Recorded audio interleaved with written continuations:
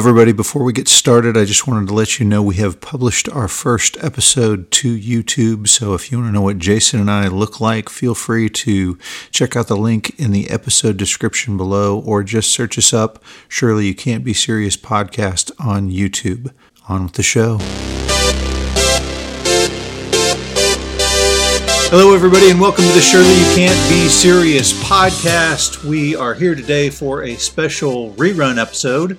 We watched reruns when we were kids. We can put them out there. I watched reruns all the time. That's what you did during the summer. I know you don't want to miss anything that you happened a long time ago. Right. You got to bring these things up again. Exactly. So this episode came out when we very first started together. We jumped in with just a few pairings before this, just two, I think. And then we decided it's time to do Van Halen versus Van Hagar. It's one of our most popular episodes to date. Now, when we recorded this, all of the members were still alive at that time. Right. We've lost Eddie a couple years ago, not too long after it came out, honestly. So it's nice to go back and listen to it and revisit it. And that's what we're doing today, guys. If I may be so bold, I am going to prepare you guys for this summer when we finally tackle a Van Halen album, track by track, 1988's OU812, and we're going to compare it with another album from 1988. I'll save the matchup for down the road. So this is kind of a taste. It'll get you going. Enjoy our comparison, Van Halen versus Van Hagar.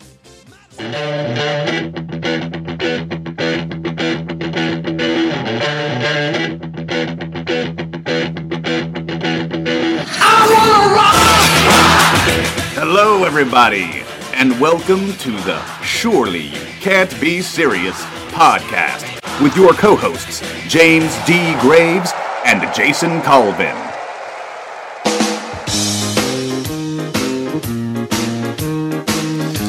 Hey, Jason. What's up, D? How's it going, man? Oh, running a little bit hot tonight. We're back! I don't feel tardy.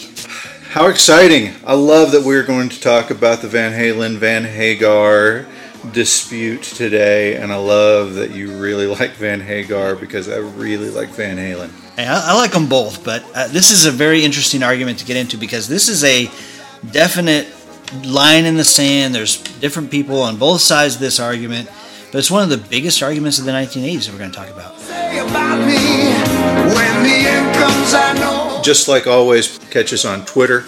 Chime in with what you think about what I say, what you think about what Jason says, or what where we both got it wrong and what we're missing here. You can catch us on Twitter at Surely Podcast. That's Shirley, Surely. Right. Don't call me Shirley. The Van Halen boys are born in 1950. 53 for Alex, 55 for Eddie. And so they're born in Amsterdam. Their father is a musician. He is a big band player, but this is the early and mid 1950s, which means that music is changing. Elvis and Chuck Berry have come out, and rock and roll is the thing, and big bands are out. They decide, we're not going to stay here anymore. We're going to pack up and chase the American dream. Moved to Beverly. Yes. / Pasadena. Right? Yes, close enough, right? Right. And so they take their two young boys in 1962. They get on a large boat to trans the Atlantic. And to help pay the way, the dad, Jan, plays music with the band. And then after a few nights, the boys who had been classically trained in piano at that point were still very young, but could play the piano well. They had them get up in between sets. And then the next night, they were sitting at the captain's table because the star little boys won everyone's hearts, and so they became the star of the show. That's I think right. At that point, the seed was planted, and they were ready to be stage musicians for the rest of their lives. It doesn't take very long to figure out there are benefits to being the performer. I don't know. Have you ever been in a performance where, like, at the end of the performance, everybody's standing up and cheering? It is more addictive than I think I could think of anything else that could be. It is an amazing feeling, and so I can totally understand anybody's desire to chase that monster once you've seen it. Cool. All right. So they make the journey in 9 days over to the United States. They moved to Pasadena, California, as we said. Yep. And when they arrive, they don't know any English. They know two. They know two English words. That's right. Alex says that when they came over, they knew two English words. One was yes, and the other was accident. Accident, which apparently was just the first word in the book that their mom was trying to teach them English from. AC. Actually, Alex is encouraged to pick up the guitar. Yeah, they buy him a electric guitar, Silvertone, and Eddie decides that he's going to go out. He enjoys the drums. They came over in 1962, and then 1964, of course, is when you have the British invasion. Yep. And so they are introduced to the rock and roll of the Beatles and of the Dave Clark Five. And Dave Clark Five is the drummer who Eddie wanted to be. He wanted to go and play drums like that guy, and so he got himself a paper route. He worked hard, just like you would in the movies, and saved up all his money and got himself a drum set. And then while he was away on his paper route, Alex would go and pound on those drums. While he was working hard to pay for the drums, his brother was learning the drums. Right. And he was actually quite skilled at it. And when Eddie realized what was going on, I can imagine the challenge, kind of like out of Step Brothers. Hey, man. Did you touch my drum set? Nope. It's just weird, because seems like someone definitely touched my drum set. Yeah, that is weird. Because I didn't touch them. And then it was, you're better than me, so the heck with it, I'll just play your dang guitar.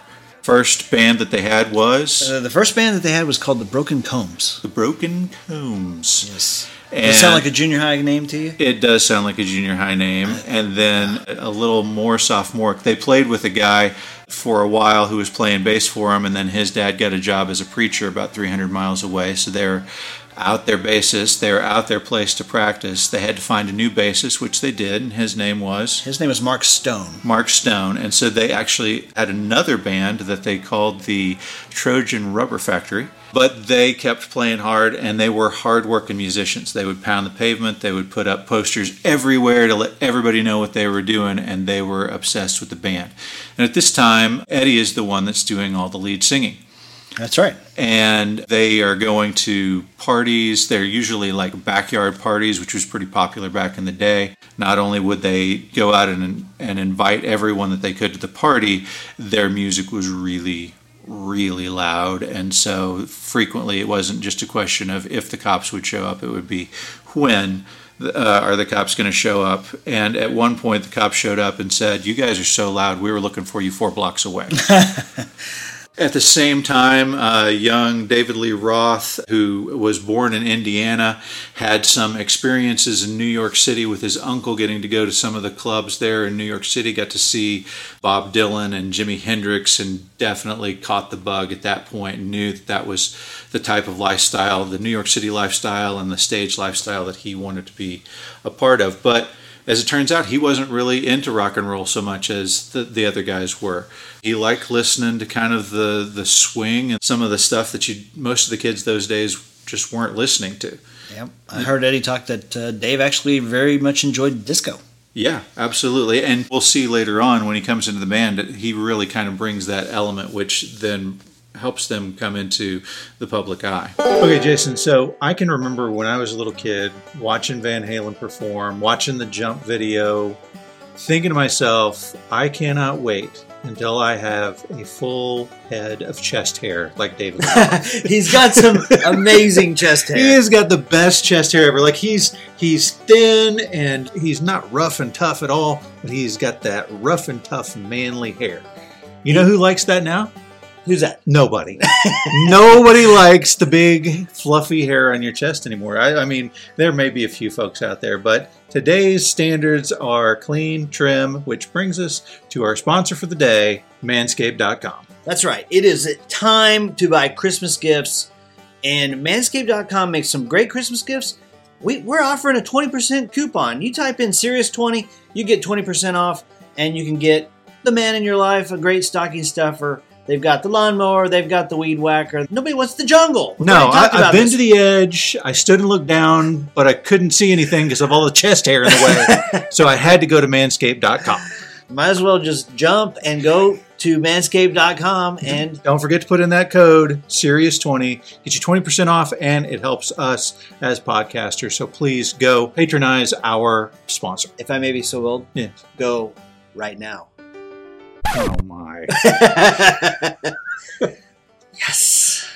Whack it. Whack it. So, also born in Chicago around the same time as these guys is Michael Anthony, and his family has moved to Pasadena as well. He's started a band. He's playing bass and singing for the band as well. So these guys are all doing their own thing around each other.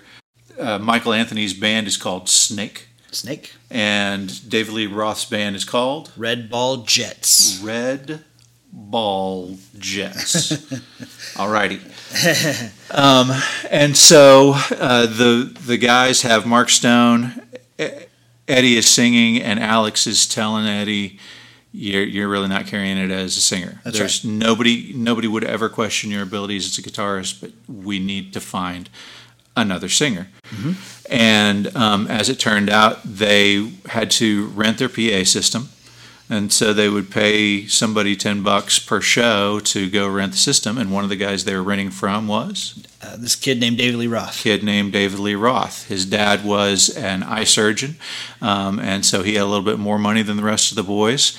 And so after a while, Alex just said, we need a lead singer and we need his PA system. Might as well get two birds with one stone here and just have him join the band and be our lead singer. In a matter of $10, they land one of the greatest frontmen of any rock band of all time. Absolutely. It's incredible. Yeah, there are very few lead singers that stand out as performers, the guys that bring the live show to life. And there's no question that David Lee Roth is one of those guys. No doubt.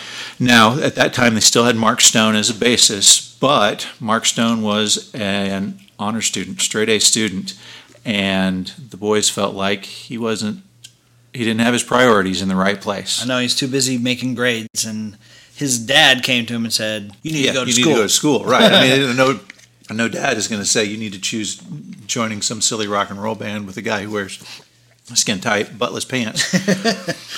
And so they go. The boys actually go to Mark Stone and say, "Listen, we don't think that you're committed like you need to be," and they let him go. You're out. Oh, by the way, we're going to become one of the greatest rock bands of all time. See you later. Sorry about that. Class dismissed. So they, as I said, they're all performing in similar stages, and at one point that PA system that had brought them together with David Lee Roth goes out, and they're stuck at the show with no PA. And as it happens, Snake is performing at the show, and Michael Anthony's like, "Hey, you can use our PA, no problem." And within just a few days, they're calling him up and saying, "Hey, would you like to come be the bass player for our band?" We'll get into it a little bit later, but his voice actually provides many of the harmonies that, it's so important. Unquestionable. The Van Halen does not sound like Van Halen without Michael Anthony providing those backup vocals. That high-pitched tenor that he has is amazing. So we go through a few band names here. We hit with the Broken Combs. We had the Trojan Rubber Factory. They called themselves Genesis for a while, and then they were like, oh wait, there's a really successful band out of England that everybody knows now called Genesis, so they had to give that one up as well. That's right. We're Mammoth for a bit, and then David Lee Roth was like, you know what, Van Halen sounds cool, and it's your name. Let's make the band name. That was Van David Halen. Lee Roth's idea. Absolutely. Yep. Really cool. Hello, Southern California! I give you the mighty Van Halen! And so they become Van Halen, then Michael Anthony joins, and they are Off and running. off and running. Once they had gained that big following, they finally landed a gig as kind of the house band for a place called Gazzarri's. That's right. That's in Hollywood. Yep. And oddly, from time to time, Bill Gazzarri would come up to David and say, "Hey, Van, you guys did a really good job last night. Let me give you a couple extra bucks. I guess he thought he was like Van Morrison or something. So That's awesome. the thing about that we need to keep in mind about both Alex and Eddie is that they're classically trained, and that translated into their music. The interesting thing about the classic training that Eddie had is that he never ever learned to read music, which, given his capacity with both keyboards and with guitar and several other instruments, Drums is an and amazing thing. yeah. That means that he can't read it. He's able to do what he does just from listening to it. And not only that, he fooled his music teacher at the time into believing that he could read music. It was 5 years before the music teacher was performing a new piece of music for him and told him he needed him to turn the pages for him. And he was like, what? He was lost. He didn't know when to turn the lost. He was pages. just like, why aren't you turning the page? He's like, I don't have any idea where you are right now. And I had a piano teacher when I was a kid, and my gosh, I could not have lasted like he did.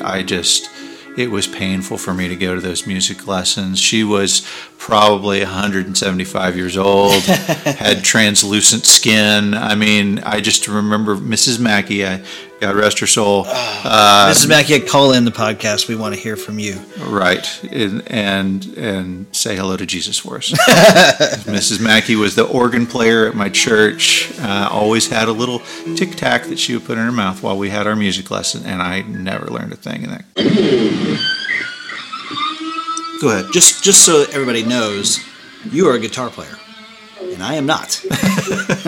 Well, I love talking about some of the things that have gone on with the guitar, and Eddie was obviously an inspiration to me playing guitar in the first place. He had a special guitar. Yeah, absolutely. Had a special guitar. So here's something that many people don't know about Eddie, which is just absolutely amazing. The man was an inventor. He didn't just redefine the way that you play the guitar. He created his own guitar. The guitars at the time, the two primary guitars that anybody was going to use were a Gibson Les Paul and a Fender Stratocaster. And Eddie loved the whammy bar on the Fender Stratocaster because you could change the tone of the notes. You could do different sounds with that whammy bar. But it only had a single coil pickup, which means that it would have these high-pitched kind of twangy things that would happen when you turned it up. Now, the Les Paul had these they called them humbucking pickups, which means they bucked the hum. The hum wasn't there for him. And so what Eddie did was he decided, I'm just going to make my own guitar. And he goes to a guitar parts store and says, I need a body and I need a neck. And the guy's like, well, you don't want that body because it's a second. And Eddie's like, I don't know what that means. Second what? The second up? Okay, that's good. I'll take that one then. Right. Not realizing that it meant it was like knotty and not good wood and horrible sound would come out of it, but it didn't matter because what he was about to do it corrected all of those problems. So he takes that guitar body home and he starts chiseling out the wood to put the humbucking pickups inside of the Fender style body so that he can have his humbucking pickups and his whammy bar. And the result is a guitar that doesn't sound like any other guitar. It has corrected the hum problem with Fender, still has the whammy bar that he can use, and then he had other issues with feedback, and who knows why he decided to do this. I don't know what caused it in his brain, but he decided to take the pickups. He was thinking maybe those little wire coils are what's causing all the feedback. They're vibrating in there. And he's got a coffee can and some paraffin wax, melted the paraffin wax, stuck the pickup inside of it, and just kind of waited until the plastic started to melt and yanked it out of there. And the paraffin wax then sealed all those coils so that they didn't have the feedback. And so once again, he's created something new that nobody at the time was doing, but now is a standard practice of the industry. And so he's now has a guitar that he can crank all the way up doesn't have all of the sound problems that he had before, and he's super excited. He's working at a music store, and they get in a Marshall. Now, he's had his brother's little Silvertone, which you're not going to get any real sound out of that, but the Marshall was like the gold standard, and so he worked for the rest of the summer to buy this Marshall, and he plugged it in and turned it all the way up, and it sounded awesome and really, really loud. Really loud, like I can imagine, Huey Lewis, right? Hold it, fellas. I'm afraid you're just too darn loud. So he couldn't get the sound that he wanted out of this thing because he had to turn it up all the way to get the right sound. And then oddly comes across this classified ad selling a different Marshall. And so he's like, maybe this one will be better. He buys that Marshall. He plugs it in. He plugs the guitar in, and it doesn't play. And he walks away. And he leaves it on. And he comes back and he's like, I'm going to give it another try, and just picks it up, and he realizes he can hear sound. Well, what's happened is he didn't realize that the Marshall was a European-style power supply, and so he had it at the 220 instead of the 110, and so it had taken just longer to charge up. But what happens is he plays it as it's halfway warm, as it's gotten that slow build of voltage, and he gets the sound that he wants without the volume problem. And that gives us that sound of the guitar, the one that everybody knows, that everybody's like, yeah, that's Eddie's guitar. We know that sound. And then he's got it all put together. He paints it black. It's kind of boring. Right. So he's got some tape laying next to him and just randomly decides, I'll just put some tape in kind of a crisscross pattern on the guitar, and then I'll paint it white. And creates the Frankenstrat look, which is the thing that we all associate with Eddie Van Halen. That's become their iconic look. And later he puts more tape on it and paints it red. Red, yes. The first one, if you look at the Van Halen debut album, you'll see he's got a white guitar with black stripes.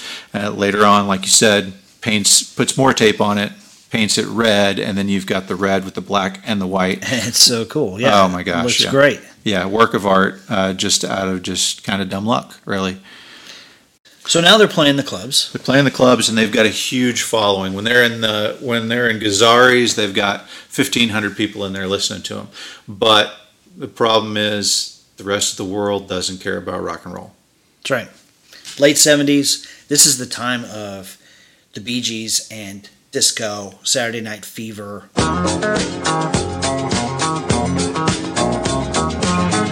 The only guys who are getting any songs out there even a little bit are like Aerosmith and Kiss. Right. So speaking of Kiss, one night while Van Halen's playing. Yeah, it's at the Starwood, which is another club there on the Sunset Strip. Gene Simmons happens to be in the audience. And he comes to them immediately after the show, and they're like, "Oh my gosh, there's Gene Simmons, it's and he doesn't have any makeup on, and it's amazing." And he's like, "Has anybody signed you guys?" And they're like, "No." And well, who's managing you? Nobody.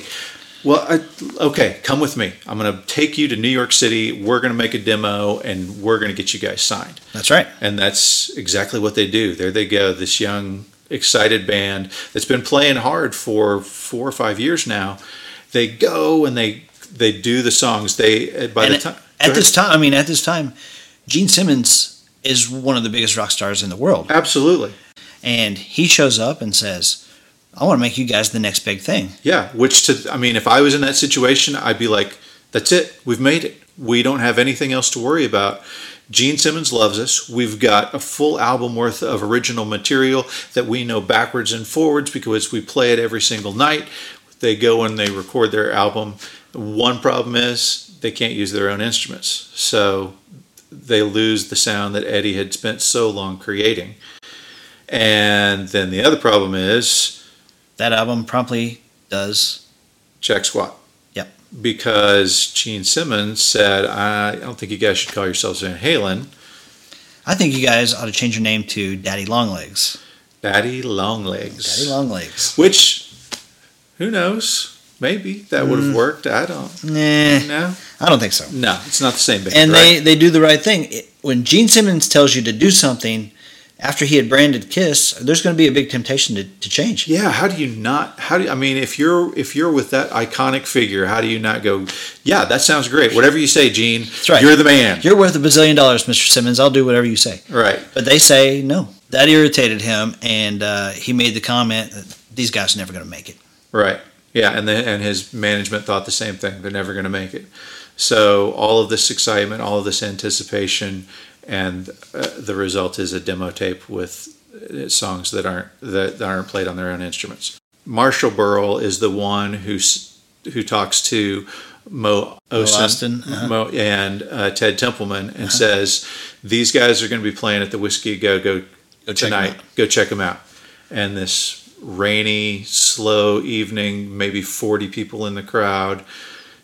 Not really the best crowd to be doing an audition for the big wigs at the big wigs of Warner Brothers Records, and they liked it.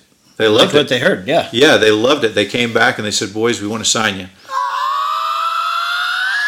So then the next thing that happens is they've signed this contract. They're ready to start touring, to put their performances on the world stage, and so they join the tour of a band called, I don't know, Montrose, and a band called Journey. And I'm sure everybody's heard of Journey, and most of you've heard of Montrose. But what you may not know is who the lead singer of Montrose is. Sammy Hagar. Sammy Hagar, that's right. Very fortuitous, yeah. So, yes, an odd coincidence. And here's an interesting bit of information that came out. You know, a lot of people were not impressed with David Lee Roth. And among those were the Warner Brothers guys. They didn't appreciate what he brought to the stage. And to be honest, David Lee Roth doesn't have a stellar voice. And as it turns out, they proposed some other singers and propositioned some other singers, and one of the singers that they propositioned was Sammy Hagar, yeah. And he did not disclose this until just in the last, 3 or 4 years, I would say. But he was approached early on to take Dave's spot, and unbeknownst to the rest of the band. It's incredible. You know, Dave brings charisma, a stage presence. As we see later, the splits and the jumps and the yells. It's crazy that he was that underappreciated right out of the gate. Absolutely. And so they're so good on tour. They're so incredible that they are outperforming Montrose. They are outperforming Journey. And their sound guy has said, you know, the Montrose guys were cool, but I know that the Journey guys were mad that they were losing cheers and girls and other stuff, and I know they sabotaged our sound system. Things would happen, and there was just no way that happened unless we were being sabotaged. And so they changed their tour. They took them, instead of playing the U.S., they took them out to Europe to start opening for Black Sabbath. Now, Black Sabbath was a band that they had sat and learned the songs. They were you listen to Van Halen's music and you know, oh yeah, those guys had to be influenced by Black Sabbath, and now they're opening for them, and as it turns out, they're also blowing them off the stage. And that's a quote from Ozzy Osbourne himself. Ozzy Osbourne said every night they would blow us off the stage. Wow. That's really cool. So, they're doing these tours. They had released the album, which we're about to jump into here in a second, in early 1978. But before even they did that early release album, before they started all these tours, they released a single. Do you know the single that they released? I'm guessing that the single was "You Really Got Me." That is correct. That was the first single that they released, and it's questionable whether they really wanted that to be their first release. I know for sure that Eddie didn't want it to be their first release. He was actually really disappointed that their debut single was a cover. And that makes sense to me because "Running with the Devil" is a very strong song and seemingly a perfect lead off. Yeah, they had been playing it for years. It was on the demo tape that they had done with Gene Simmons. It is an awesome song. But here's the story behind the story on this one, okay? Yep. So they've got their demo tape that they've done with Ted Templeman, the guy from Warner Brothers. And Eddie is super excited, and he's playing it for friends and acquaintances of acquaintances. And one of those guys that he plays it for is Barry Brandt. Okay? Barry Brandt. Yeah, Barry Brandt, who none of us know. Right. But who happened at the time to be the drummer for a band called Angel. Okay. Angel was another band that Gene Simmons had discovered, but one that had actually signed with the record label. Now, have you heard of Angel before? Not until you just mentioned it. No, right. So I hadn't either. Now, we talked about the fact that they had done a cover for their original release. This really, You Really Got Me was originally sung by the Kinks released back in 1964, and it's the perfect type of song for some hard rock.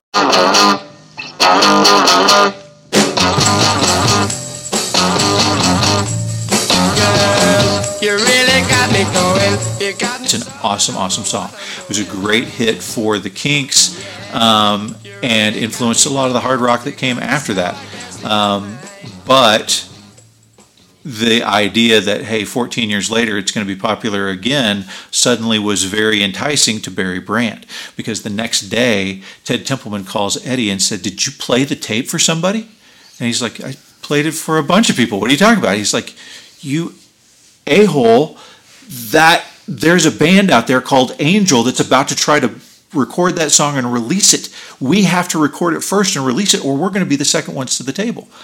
And so in a mad dash, they go and record their studio version that we've all heard and get it out and release it to the public before Angel is able to do the same. And history is written. That's incredible. And Angel fades into the cloudy dust of history. So now that we're here, let's start talking about the actual debut album. Shall we? Yeah, oh yeah, okay. Absolutely. Fantastic. Okay, so it's 1978. They're putting together this album. Their first release is You Really Got Me. It blows up.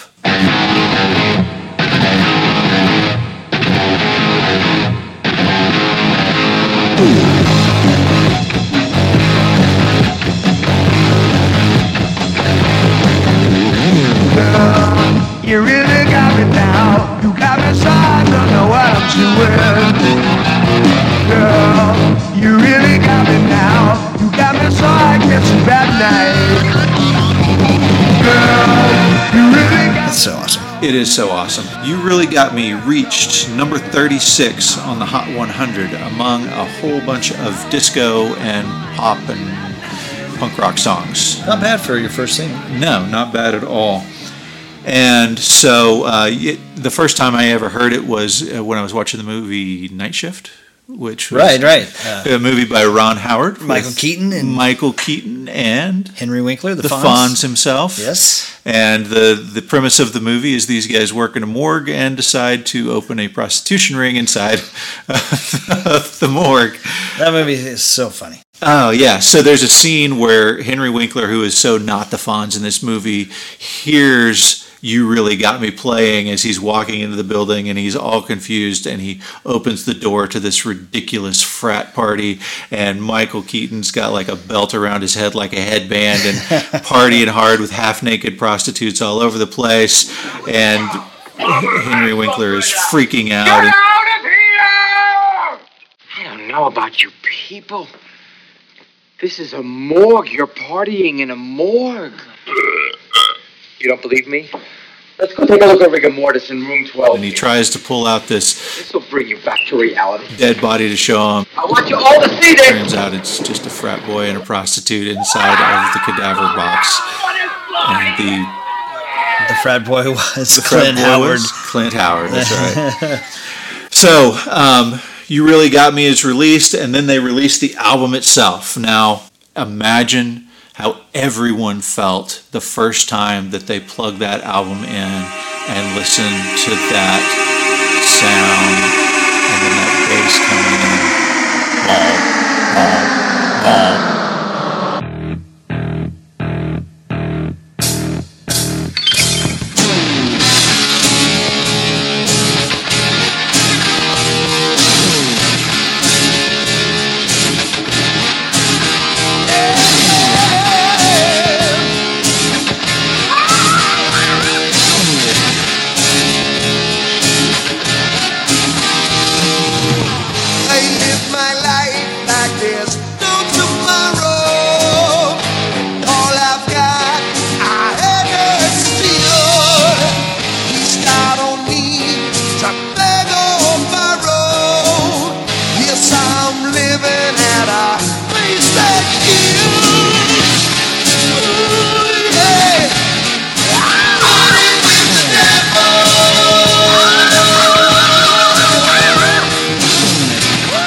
So that sound that you hear at the beginning that is obviously not a musical instrument is car horns.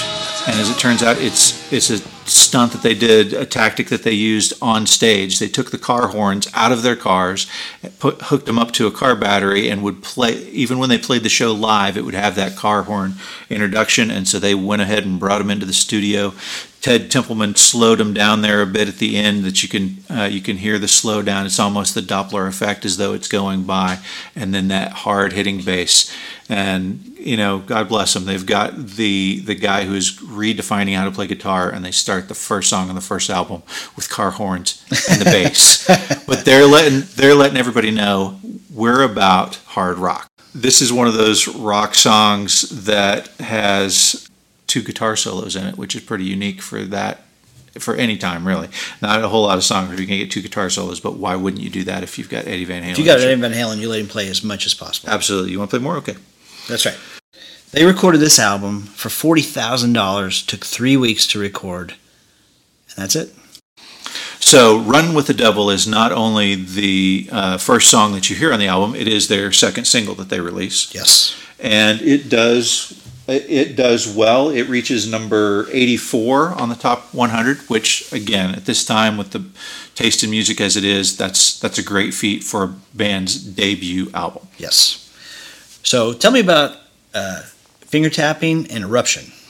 Okay, so the B-side to Running with the Devil is Eruption. It's also the second song on the album, and it's almost all Eddie. So I can remember vividly watching Eddie perform this live on stage. I hadn't, we should probably explain that. I was born in 1975. I was not listening to Van Halen when I was 3 years old. Right. The introduction that I had to Van Halen was 1984. Me too. Right. I was born in 1973. Okay. But 1984 was the first time I was paying attention to. Right. 1984 was one of 3 tapes that were the first 3 tapes that I ever owned. It was 1984, Men at Work, and Wham! A collection of music there for you. Before you go. That was a great song. So, Eruption, I can remember the first time I saw it, and it was a live performance, and it was actually at the time that they were with Sammy Hagar. It was by then that I heard Eruption for the first time and was floored by it. And so I knew at that point that Eddie did finger tapping and what was involved there. But this finger tapping that he does in Eruption, I looked at that and I was just like, this isn't rock and roll. This is classical music. Okay, it's rock and roll and I don't know what it is. It's like something amazing and undefinable. But so when I was growing up, I was into classical music. There was an album called Hooked on the Classics that came out in I think 82, and I loved it. Hey, that's right about the time Chipmunk Punk came out, isn't that right? Yeah, that's exactly right. Yes. Yeah. So I was listening to the Chipmunks and Bach and Beethoven and Mozart. Right? That's right. Good job. Okay. Yeah. So I don't know what kind of street cred I'm going to get for that. But anyway, when I heard Eddie Van Halen performing Eruption, I was like, this is classical music. And not only that, I knew the song.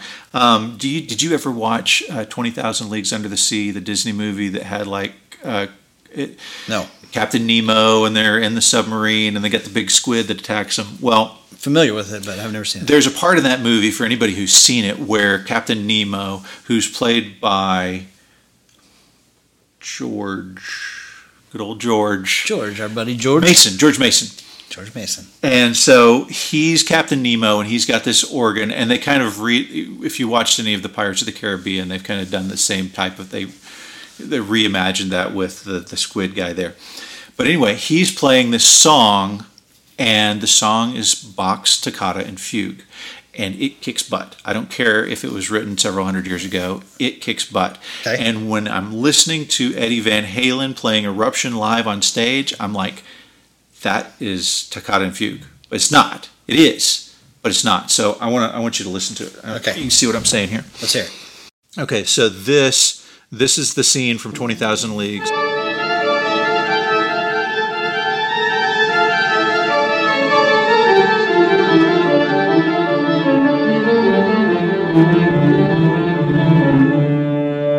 So now let's listen to the live performance by Eddie.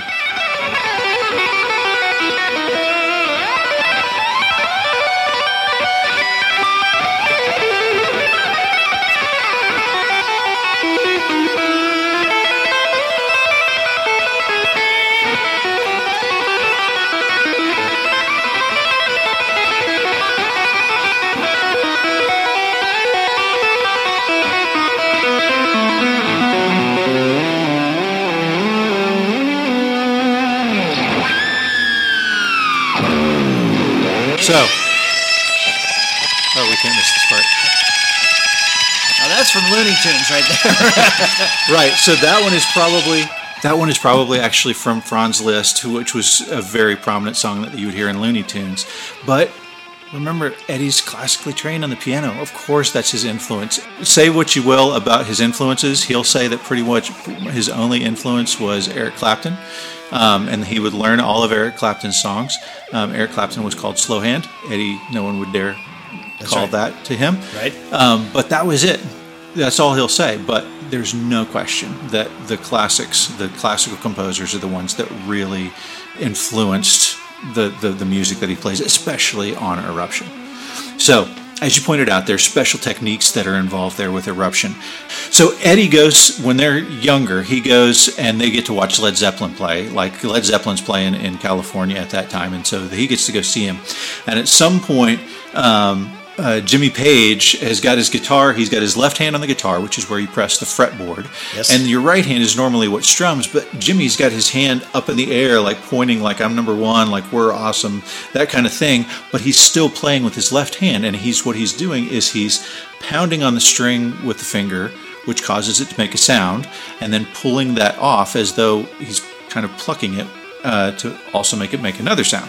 And so those are called hammer-ons and pull-offs. Not terribly creative, but easy to understand, right? Right. And so as Eddie's watching this, he sees him do this, and the inspiration is there for him, and he's like, I can do that. I could do that with both hands. Yeah. Right. I mean, he's got one hand in the air. He's not even using the hand. If I took that hand and put it on the fretboard with the other fingers, I'm not just able to play 2 notes now. I'm not just able to play 3 notes. I can play 4 and 5 notes.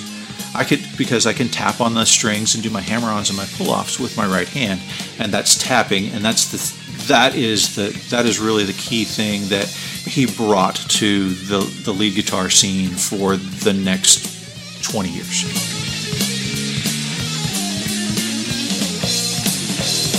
All right, so that's the end of episode 1, Van Halen. Yeah, we're going to come back next week and do part 2. The rise and fall of David Lee Roth. Yeah, so hang on for that one.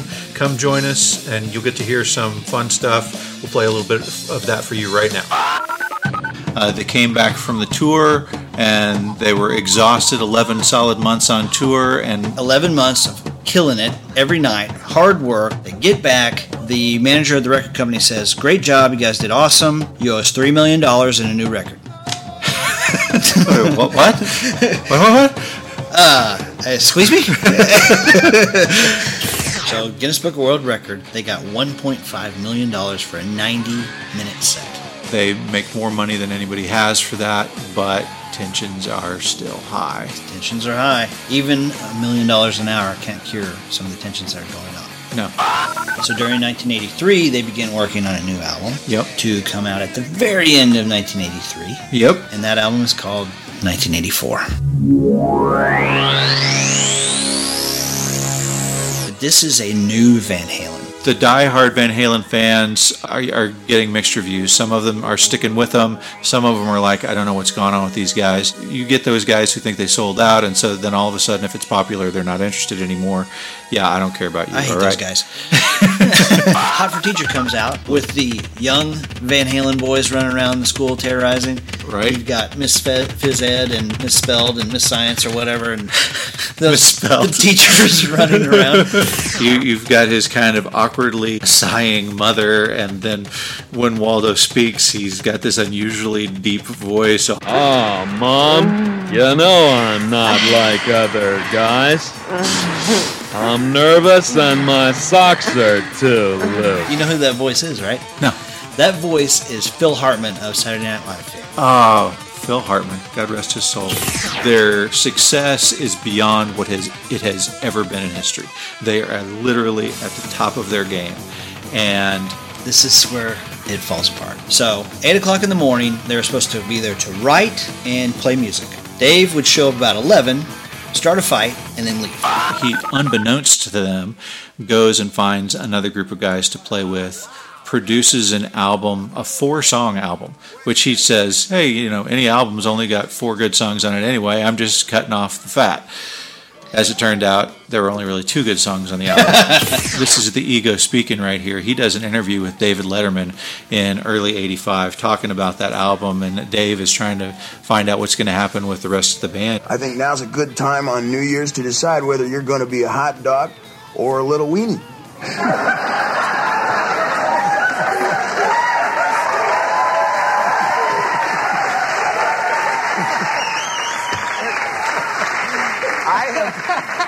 When you're doing solo work, does this mean that the band will soon be breaking up? No. Now that happens, you know. You know, I still have very strong tribal instincts, and we'll be going into the studio like the middle of this month and start arguing again, and we'll come back out with an album sometime this year, hopefully. He has this full expectation that the band's going to stay together, but you can't be the guy who goes and trashes the meetings, the guy who berates somebody for going and doing work with other people, and then pull off this stunt and expect to remain in the band. Bombadita, bombadita, bombadita, bombadita, bombadita, bombadita. Dave is out. Dave's out in 1985. Right. At the pinnacle of their professional career. To Van Hagar. The first time I heard it was on the movie Joe Dirt. No, sir, man. I don't like that crap. I'm a rocker, dude, through and through. Here's my favorite bands. AC/DC, Van Halen, not Van Hagar. Who cares about the clouds when we're together? Sammy officially joins the band in 1985. Just sing a song and think about sunny weather. All right, guys, don't forget to follow us on Twitter and Facebook. At Shirley Podcast on Twitter. At Shirley Podcast on Facebook. And don't forget to subscribe to our YouTube channel, the Shirley You Can't Be Serious Podcast channel. Happy trails to till we meet again.